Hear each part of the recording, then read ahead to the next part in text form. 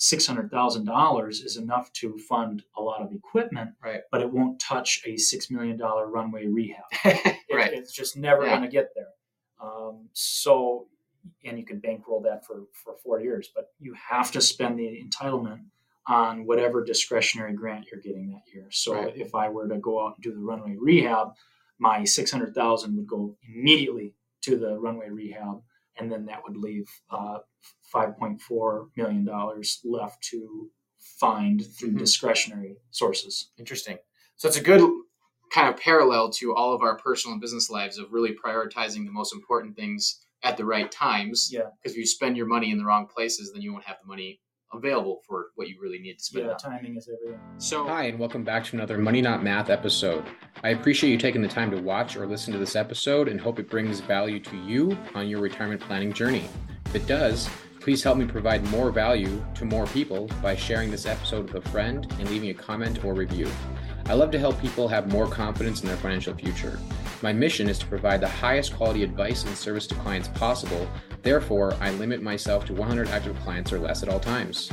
Please reach out with retirement planning questions or requests for future Money Not Math topics at drew@fivestonefinancial.com. Remember, this content is not legal, tax, or investment advice. You should always consult a qualified professional. Hi, welcome back to another Money Not Math conversation. With me today, thankfully, is Joe Hedrick, the manager of the TRF Airport, and this is a unique one. Typically, we talk to business owners or someone who maybe owns a business, but in this case, we're talking to someone who manages a very large business. But I thought his experience and knowledge would be valuable for those who watch, because whether you're a business owner or not, you can learn a lot by managing a business and managing large sums of money, both from a gross and net profit standpoint. So thank you, Joe, for being here. I really do appreciate it. Thank you, Drew. I know you're taking time out of your busy day and with your family and things like that. So before we get into the business side of things and money and things like that, tell us a little bit about yourself. All right. Well, as you said, my name is Joe Hedrick. I manage the airport here in Thief River Falls. Let's see, I'm 36. I'm married. I have 2 kids, one stepdaughter, 16, and one daughter, age 3. Originally from Wisconsin, and moved to the great state of Minnesota when I was 18, and went to school in St. Cloud and have been living in the state ever since. Okay. So what brought you to Thief River Falls specifically? Was it the job you're currently in, or what brought you here? Because obviously going from Wisconsin to northern Minnesota is a bit of a difference. And I always told people I'll go where the job takes me. Okay. And so the job took me to Thief River Falls. Interesting. And, it has been a really nice fit. And was that straight out of college, or what did you? So you went to college for? What did you study in college? Okay, so I went to St. Cloud State for aviation management. Okay. Actually, my emphasis was in airline management.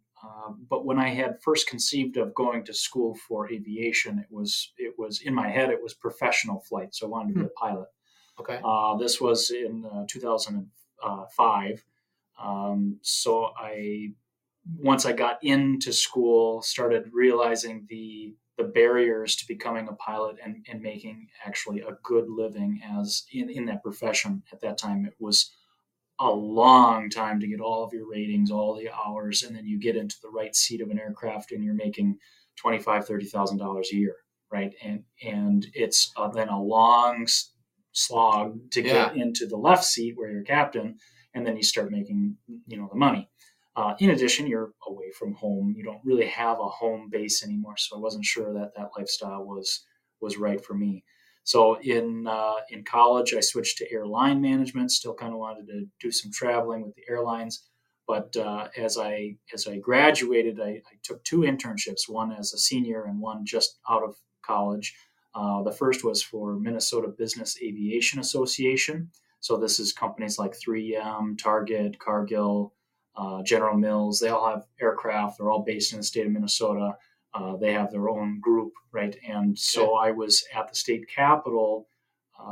We were advocating for a change in the formula for aviation taxes, trying to do a revenue neutral tax, so zero change, but lowering aircraft registration, making some small adjustments to fuel tax and air flight property tax and that sort of thing. So that's long story short. That was a very interesting internship. And it led me directly into assistant managing the Owatonna Airport. Okay. As an unpaid internship. Oh, fun. So I was moonlighting as a Caribou Coffee barista. Okay. And managing the airport, or assistant managing the airport, really kind of learning how to manage an airport during the day.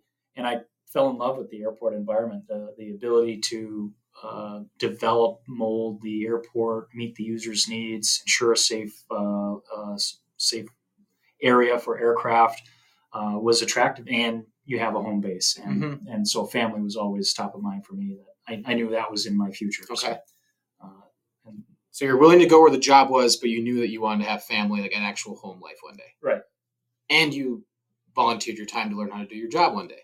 Yeah, both internships were unpaid. Yeah. And so, there That's was cool. Probably about a year of my life as just unpaid internships and moonlighting as I was a host at a restaurant in St. Cloud, and then barista for Caribou Coffee. Well, kudos to you, because I know a lot of people who won't even work at a job for minimum wage or close there, and you were literally donating your time with the intention of getting experience. So I think that's pretty cool. Yeah, and I mean, shout out to my parents, right? I mean, the barista wasn't paying the bills. It was enough to put food on the plate, but living in an efficiency apartment and the whole 9 yards, I definitely had some financial support from my parents in order to see that through. So then from those internships, the Thief River Falls Airport was your first paying job or in the airport industry then? Yeah, and it was the stars aligned really, because the city of Thief River Falls wanted to bring the county, Pennington County, into an airport authority. So under a new management structure where it's not the city-run airport anymore, it's not a county-run airport anymore. They together jointly formed, it's a joint powers agreement, an airport authority with its own taxing entity, but taxing authority over the entire county, not just the city. So they needed an airport manager. All of those services that might have been taken care of by the city then had to be done on its own. Okay. So they were looking for a new person that they didn't have to pay very much. And I was looking for a job where I could get 5 years of experience, and it was the most money that I ever made. Coming right out of college, with like $30,000 worth of student loan debt. So it really worked out well for I think both parties. And why did you need 5 years experience? Oh, just everywhere you see on our on airport related job postings, it's 5 years minimum experience required, and I didn't have it. So. I think the job application for Thief River Falls might have even had it on there, and I chose to apply anyway, and it just really lucked out. Nice. So tell us, big picture. We don't have all day, but obviously we want to have a general understanding. What does your life look like as a manager of the airport? Like, what goes into managing that place and all that has to go into it? Right. So the first thing is compliance. There is both federal and state regulations that the airport has to comply with. And there's a paper trail for that. So we have to make sure that we're following all of that and meeting those yearly inspections mostly from FAA. State does an inspection every 3 years. Besides that, we're just making sure that, and it's related to compliance, making sure that the airport is a safe environment for aircraft to land. We also are doing airport development. So all of the infrastructure, the pavement, the lighting, the buildings that are out there, we are first of all maintaining, and second of all looking at, is this still the right fit to meet our needs, the current needs. So with the work you're doing, hopefully I phrase this question in a fair way to respond, is what percentage is based on like a consumer like myself wanting to fly to the cities versus a big supplier like DigiQ shipping stuff all across the world every day? Well, Thief River Falls is unique in that the biggest sector is cargo. Okay. So, and we also have Essential Air Service, which is a subsidized air service program. Mm-hmm. So I guess my day-to-day answer for you is there's a lot more of our economy and the activity at the airport is driven by cargo. Okay. But in the grant world, which is top of mind all the time for me, it's driven by the airlines. Okay. But we're kind of right at in between levels of grant funding for the airline. for air service. So under 8,000, we get $150,000 a year to spend on federally eligible projects, things that the FAA agrees with you on. And then if you go over 8,000, which we did for the first time in 24 years last year, and we're getting very close to getting over that threshold again this year, we move up to $600,000 a year. And then if you enplane more than 10,000 people, and enplanement is people getting on in your communities, not just tickets, not getting off. Okay. So not even the people coming off the plane, just getting on in Thief River Falls. If you go over 10,000, you get $1 million a year. You have to have the FAA's blessing to spend it on an FAA eligible item. Okay. Interesting. So that's the grants, and then I do airport leases. I do budget prep, and then I manage a small staff of 4. They're doing the maintenance and the operations, actually changing light bulbs, actually mowing the grass, actually plowing the runways. I help with the plowing. So you do kind of, not only do you manage, you also help doing the work to keep staff lean. For timeliness, you know, if somebody is out on vacation or you're under a big snowstorm, I for sure jump in a plow, and it's part of the fun variety of the job. I'm dealing with FAA. I met the governor the other day, a few weeks back. Oh, and he came and visited you. And toured DigiKey and toured the new hangar at the airport. Okay. But then, if there's a snowstorm, jump in a plow. It's fun. Perfect lead. You said new hangar at the airport, and you also just talked about grants. Can you talk about first when you started the airport and all of the new things that have happened during that time period, and like how does that happen? Like, that's a long government entity. You can cherry pick the ones you want to talk about, of course, but like a lot of exciting things has happened out there. And in the private sector, right? If you want to make an investment of some sort, you kind of have to raise money or make those decisions. But in your world, it's based on grants. Tell me, but grants and how you apply for them. How do you know which ones you want to look for? Like how does that work, and what are some things you've celebrated?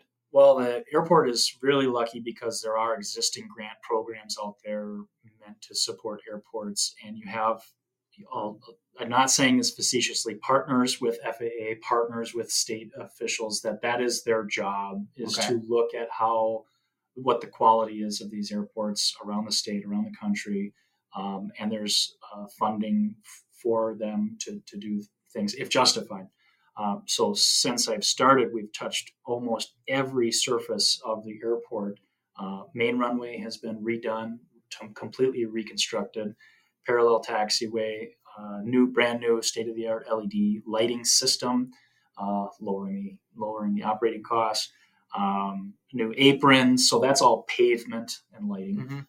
And now we are getting into brand new hangars, 30,000 square foot hangar for cargo. And potentially, if the grant request is successful, we'll start down the path of a new terminal. Our terminal is 50 years old, and there's funding out there right now that we could potentially get it for. We try to get all of these projects done with as little local share as possible. So it might be, this is kind of fortune, crystal ball type stuff. We might have almost zero local share into a new building. So at that point, it becomes a no-brainer. Why wouldn't you replace a 50-year building with another building that will stand another 50 years if it means zero impact to the local taxpayer, and that financial burden is shared amongst a larger group? And is there an answer to that question? Is there a reason that you wouldn't do it? Is it like... Not in my mind. Okay. I mean, I sometimes will say, I don't like the game, but that's the game that we're playing. And so, however you align on the issue of state bonding or federal grants for these types of projects, this is the game these are the cards that we're dealt. And so if we don't apply for these funds, some other airport is going to apply for these funds. And would you rather have them get it? I mean, maybe we should play a different game, but until then, this is what we have to do. So what you're saying, to clarify, is the government's already set this money aside. It's going to get spent somewhere. Why not advocate for it to be spent here? Is that fair? Yep. So how much of that grant in all those projects you listed, what year did you start here? 2011. 2011. You might have said that. Sorry. I did not. Missed earlier. So over 12 years, you touched on all the changes that have happened. How much of that is, your partners with the FAA and stuff coming in telling you that you should do this versus you coming up with an idea and like having to draw out a project and genuinely advocate for it because Joe Hedrick, like, this was your idea? It's a hard one to answer because in a lot of cases, they say, yes, you're doing a pavement inspection. We know your pavement is at this level, but we might be able to arrange your capital improvement plan in a way that allows the airport to do its its favorite project first, thereby maximizing your grant potential for that project, because you're maybe the FAA, the higher priority project, is going to get discretionary funding no matter what happens. Okay. And so it gets kind of complicated, but you have to spend your entitlements first. And then if your project rises to the occasion, you get additional money called discretionary. And so if you can funnel that money, your entitlement money, into a lower FAA priority project first, that leaves the next project, the FAA higher priority project, to receive more discretionary funding that you have to compete for on a nationwide basis. Okay. So you're not guaranteed, but FAA is telling you, we want you to do this. So you stand a pretty good chance of competing for those funds. So there's quite a bit of strategizing in what you do when you do it. And there's a push and pull with FAA, with state, and getting my consultant. It's not just me. There's a team of people, and so getting that consultant to understand the local needs, and this is why we want a piece of equipment before a runway rehab, right? Because we're not going to be able to afford that plow if we do the runway rehab and try to buy the plow the next year. Okay, right? Interesting. So you got to rearrange those things, and it's a push and a pull. Right, and also within that, you kind of touched on I don't remember the numbers off the top of my head, but if you go from, if you hit 8,000, your funding goes from 150 to 600,000. If you hit 10,000, it goes from 600,000 to $1 million. Yeah. So there's also some business marketing or planning in there of, okay, if we can spend 300,000 to increase our rides to 8,000, we get $450,000 back. That's a net positive from a marketing standpoint. Yeah, you might want to look at specials and stuff like that. Yeah, you might. Yeah, well, we want to continue to increase the boardings, just as like a statistical. Hey, look at how the history of our enplanements has continued to increase over the years. It does play into the projects that you want to do, but the equipment scenario that I talked about really plays into it, because the equipment is FAA eligible, but such a low priority that it never gets discretionary funding. And $600,000 is enough to fund a lot of equipment, right? But it won't touch a $6 million runway rehab. Right. It's just never going to get there. So, and you can bankroll that for 4 years, but you have to spend the entitlement on whatever discretionary grant you're getting that year. So if I were to go out and do the runway rehab, my $600,000 would go immediately to the runway rehab, and then that would leave $5.4 million left to find through discretionary sources. Interesting. So it's a good kind of parallel to all of our personal and business lives of really prioritizing the most important things at the right times. Yeah. Because if you spend your money in the wrong places, then you won't have the money available for what you really need to spend. Yeah, timing is everything. So with that, it's your clients per se are people riding the airplanes. How do you, as the manager in the Thief River Falls Airport, what do you guys do to try to improve value or improve quality to get more people flying out of here rather than Grand Forks or Fargo or just driving, right? So how much flexibility do you have there, and what mission or kind of what objectives do you guys try to meet there? So the passengers would be one customer of the airport, but not everybody. We're also thinking about the pilot that is flying the cargo planes in, and the customers that are requesting those packages either outside of the community, or you're buying an Amazon package and you want it overnighted in. You're a customer of the airport. Good point. Whether or not you realize it. So safety is our actually number one priority. Making sure that it's a safe, and you're communicating those conditions to the pilots that need to know. Then there are the customers, and that gets into the airlines. So that comes down to, essential air service. It's a subsidized program. We're really lucky to have found Denver Air Connection, a regional jet service, something in the past that I would have said it's probably not in Thief River's cards to have regional jet service. But because of economics and the way that the everything from the cost of fuel, the cost of pilots has gone up. All of a sudden, it makes it economical for these regional jets to compete with smaller, turboprop carriers that are in the essential air service game, and they're offering competitive contracts, saying, "Hey, I could do this. I could do this route with a 9-seat Pilatus at the same price I'm doing it for a 30-passenger regional jet." I mean, that was unheard of 10 years ago. So we're really lucky to have seen that. But when those contracts come up, to your point, we obviously see the value of a regional jet over a 9-seat turboprop. And so to add the value to the customer, we see that and we say, we're going to advocate for that. The federal DOT takes the community's comments into account when it's selecting a carrier. And then on an ongoing basis, I work with Denver Air to meet our enplanement goals and just to say, hey, I'm hearing buzz around town that the fares are getting out of hand. What are your buckets of funding? What have they move things around. So, I mean, it starts at 109 and goes up as your trip gets closer as the seats fill out.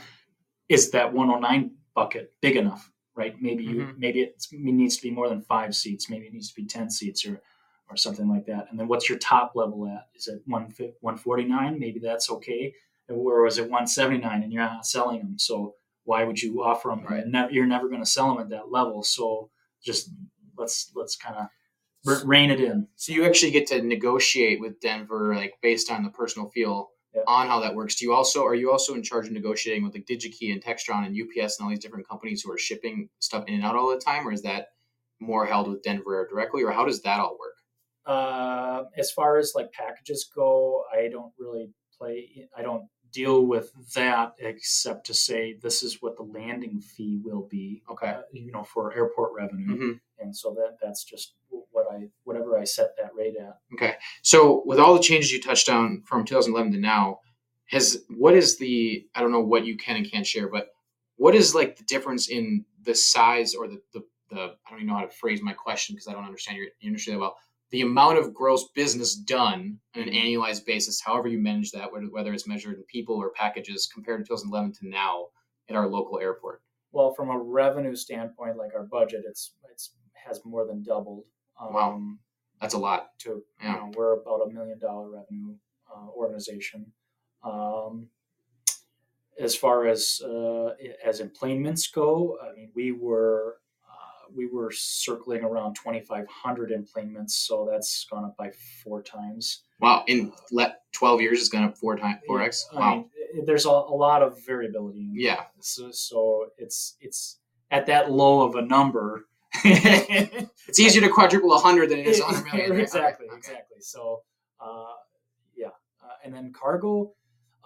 Cargo has grown a substantial amount, but it has plateaued out from an aircraft weight standpoint, and that's how I report everything to FAA is like total weight of the aircraft. Interesting. They made an initial big upgrade from small jets. They're the Falcon 20s up into the CRJ 200s, and so that's a heavy aircraft. And so at that point, we leveled out, and we're staying about the same level.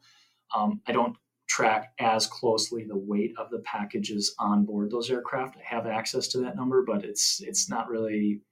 I mean, there's some of the DigiKey packages are really, really light, so it's more of like a volume Understandable. Over gross weight. Understandable. Interesting. So your gross revenues doubled, your enplanements have quadrupled in the last 12 years. Where do you see that going in the next 5 years? Is it all going to kind of level out like the cargo has, or do you foresee that continuing to grow? Kind of what? I'm not asking you to be a crystal ball reader, but if you had to kind of guess, or what's your intentions, I guess, the next 5 years? Well, I think so. It's not ready to advertise yet, but we can openly announce it. Denver Air has agreed or has formed a partnership with Delta. So it's called very excited. It's an interline agreement. Yeah. And that means you'll be able to buy one ticket on delta.com and fly from Thief River Falls through Minneapolis to any other Delta destination with one ticket, and your bag will transfer seamlessly. That is not fully online. They've done testing on the reservation systems, making sure that they jive together, but that is not activated yet. We're trying to do so before the first of the year. We're still not sure if it's going to make it before January 1 or not. But I think to your question, that will lead us to probably an initial considerable growth in our enplanements. I foresee them going over the 10,000. Nice. And then I bet it'll start to plateau and be a more cyclical ups and downs, ebbs and flows that you might see in any airport. Right. Given, airports, they say airports are the first to feel a downward economy, and they're the last to feel the impacts of a growing economy. Okay. Definitely a lagging industry. Okay. That's interesting, because I know for me personally, if I'm just going to Minneapolis, I would much prefer to fly. But currently, if I'm going somewhere outside of Minneapolis, that connection, small barrier to entry, makes me hesitate. I'm like, do I want to fly and then switch, or do I just want to drive and then fly? Yeah. So I think that's going to be huge. Do you think that that'll affect the price by having that connection, and Denver being maybe able to move their weight around a little bit and telling Delta telling Denver? I guess. Yeah. The answer to your question is Delta will be able to lower Denver Air's fee when you're connecting. So Denver Air might not have the effect that you're hoping it would have. They'll still get the money. Denver Air will collect less money for that connection. Okay. Whereas if you just were to buy like Thief River, Minneapolis, you would Denver Air would collect whatever their fee is. Right now it's $109, and then you go Minneapolis to, let's say, Orlando on Delta, and so you might be able to price it out differently than just one seamless transfer. But there's benefits that you're getting due to that, because if Denver Air, if you miss your connection in Minneapolis for any reason, weather or mechanical or something like that, they'll rebook you, right? And then if you're checking a bag, your checked bag goes through seamlessly. Absolutely. So there's some assurances that are built into that system there. Right. So the volume may go up, but the profit margin for Denver might actually go down because they have to play by Delta's rules with connection. Interesting. But it is not as tight of a partnership as a code share agreement. So it's kind of like I called it an interline agreement. It's like a light partnership. Okay. Interesting. So that's a lot. Okay, so I'm fascinated by all that goes into your work, whether it's helping plow the roads or managing all the employees or applying for grants and managing all this different stuff, right? But we are here talking about money, not math. Mm-hmm. What, in all of your experience, managing whether it's your internships, but more likely your experience as the manager here, what is like the greatest financial lesson you have learned, whether it applies professionally or even to yourself personally, that you'd be willing to share with our people who watch or listen to this conversation? I actually, when I first got the job, I learned from Dave Anka to always be conservative on your revenues and be overestimate your expenses, and you'll always be okay. Kind of a really simple thing, but one that I live by, and it's just to make sure that we're financially stable as an organization. Okay, so be conservative on how much you expect to make and over-exaggerate maybe how much you expect to spend. Yeah, not wildly. Right, but err on the proper side of both of those cautions, right? Yep. Which is, as simple as that is, genius, because unfortunately, in the world of credit cards, what the banking industry has allowed people to do is spend money they don't yet have, so they're overspending the revenue, and then pay off minimums, so they're underspending their expenses, so they're doing... Our society, unfortunately, is set up the opposite of what you said, so I think that's great advice. And they're probably not accounting for the increased interest on those credit cards. It's only 30%. It just gets out of hand very quickly. So you're saying if you buy something for 10% off, but put it on a credit card that charges 30% interest, that's not a good deal? It's probably not money. Weird. Okay, so it doesn't have to be financial. It can be anything you want it to be from your career experience. What is one piece of advice that if you could go back and tell your 23-year-old self, Joe, or anyone else that watched or listened to this, what would be your one piece of advice that you'd give based on your career experience? Based on my career, I still would create a budget and live by that budget. So it is financial. Okay. You got to live by that budget. as far as retirement goes, like I consider that a necessary expense. So that's like right off the top, 15 to 20% savings. It's gone. Like, so I'm always living underneath my means, kind of a key phrase there, but the retirement just comes off the top. I never see it. And so as my income grows, then that grows. And you have to understand the power of compounding interest. So you've got to get it in early. So even if you can't do 15%, it has to be 5% or whatever. Get it in there. Start early, and you'll be thankful for it in the end, I think. Well, I think I completely agree with what you just said, and I appreciate the way you outlined it very cleanly. And you could correlate it both to how you ran the business, right? You're prioritizing the stuff that you need to spend with the FFA money versus what you can be flexible and discretionary. You're doing the same thing in your personal life, right? Yep. Rather than looking at savings as an option, right. You're doing it regardless, just like your mortgage payment, right. And then making decisions after that. I think by taking the choice out of it, it's actually making life simpler. At least that's in my personal opinion. Yeah. So perfect. I appreciate you sharing that very much. What is your definition of being successful? Well, I would have always said that I don't want to outlive my money. I want my money to outlive me, and I want to pass it on to the next generation. So if I'm able to do that, I will have considered myself successful. Awesome. I like how specific that is, considering this is money, not math. I hope. Did you tailor that just for me? Be honest, or is that if I would have asked you out? It was my financial answer. Okay. For my personal financial well-being, from a professional standpoint, from an airport standpoint, I want to be able to grow all the sectors of the airport that are out there right now. You've got cargo and airline service at the minimum most level of a local share, right? So we don't do a lot of stuff without grants. So we need to continue on that path, and then we need to shift the financial burden from the taxpayers of Pennington County to the users of the airport, and there probably will always be some component of tax levy, and because there is a public good of the airport, but just kind of shifting that over to the users of the airport. Well, on behalf of myself and all the rest of the people who pay taxes in Pennington County, thank you for making it your goal to decrease how much we pay in taxes. And the share of the projects that come in. I appreciate that.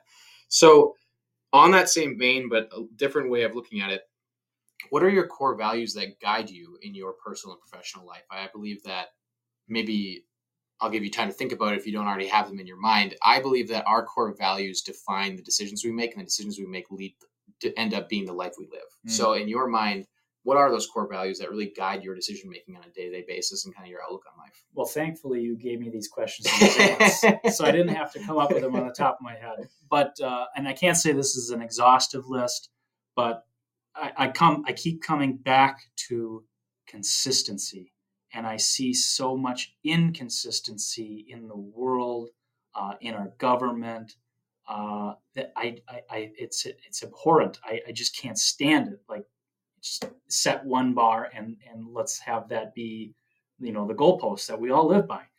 So consistency / fairness is always top of mind. You and I were talking off camera about glass half full. I would call that sober optimism. TM.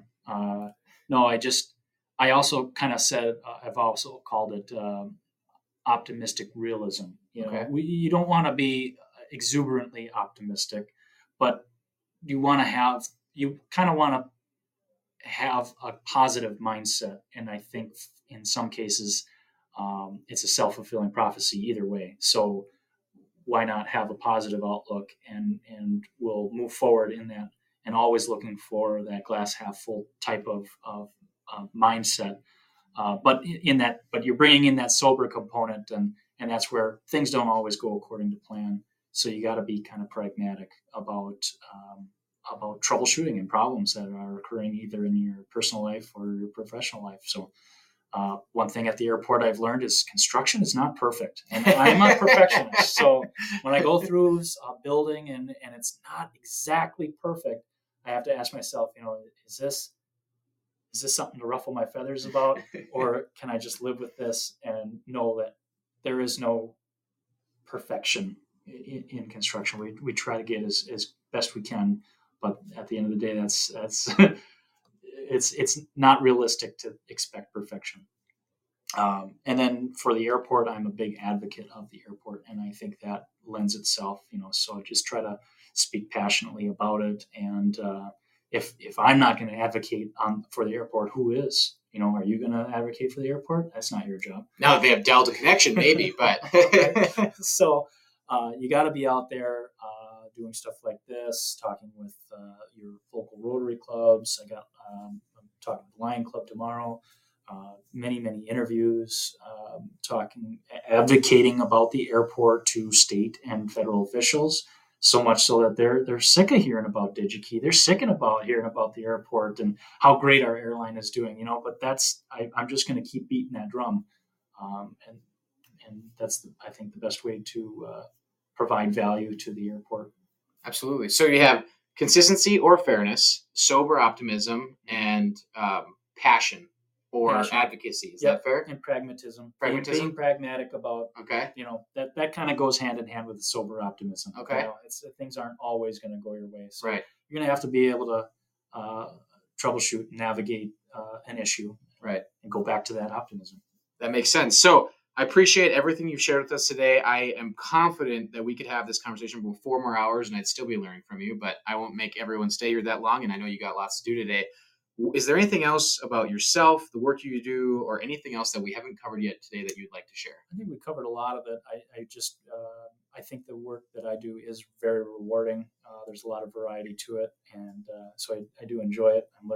I've learned every day something new, and some things I shake my head about, regulations and things. But that is the game that we're playing. So, right.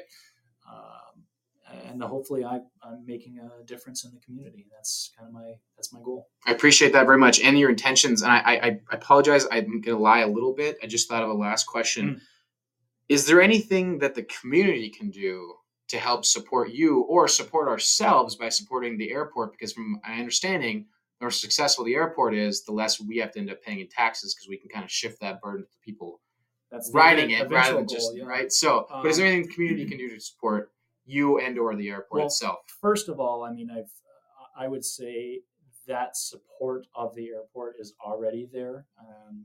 I know many other airport managers, worked at the Owatonna Airport, and I can tell you it's not the same feel and support level at every airport. So you can tell that around here people know the importance of the airport and generally support it. Good. Of course, I'm going to say ride the airline. That's obvious. But I wouldn't say. I'm human like everybody else, and so if the trip doesn't work out, all I can say is take a look at what Denver Air has to offer. If it works for you, great. If it doesn't work for you, maybe next time. But your support goes a long way. It means a lot. Perfect. To the airport. Perfect. Well, thank you so much, Joe, again for your time. Thank you for sharing a little bit about yourself, about the airport, about the lessons you've learned and your experience you've had. I genuinely appreciate it. I hope those of you who take the time to watch or listen to this conversation appreciate it as well. As always, please reach out, whether it's questions for me regarding retirement planning or this conversation, or questions for Joe. I'd be more than happy to forward them to you, get an answer, and get back to you on them. Please let us know or request for future Money Not Math conversations. I'm always trying to just provide value to people who take the time to learn. And that's what we're doing here, hopefully. So I hope you have a good rest of your day. And thanks again, Joe. Thanks, Drew. Talk to you guys later. Bye.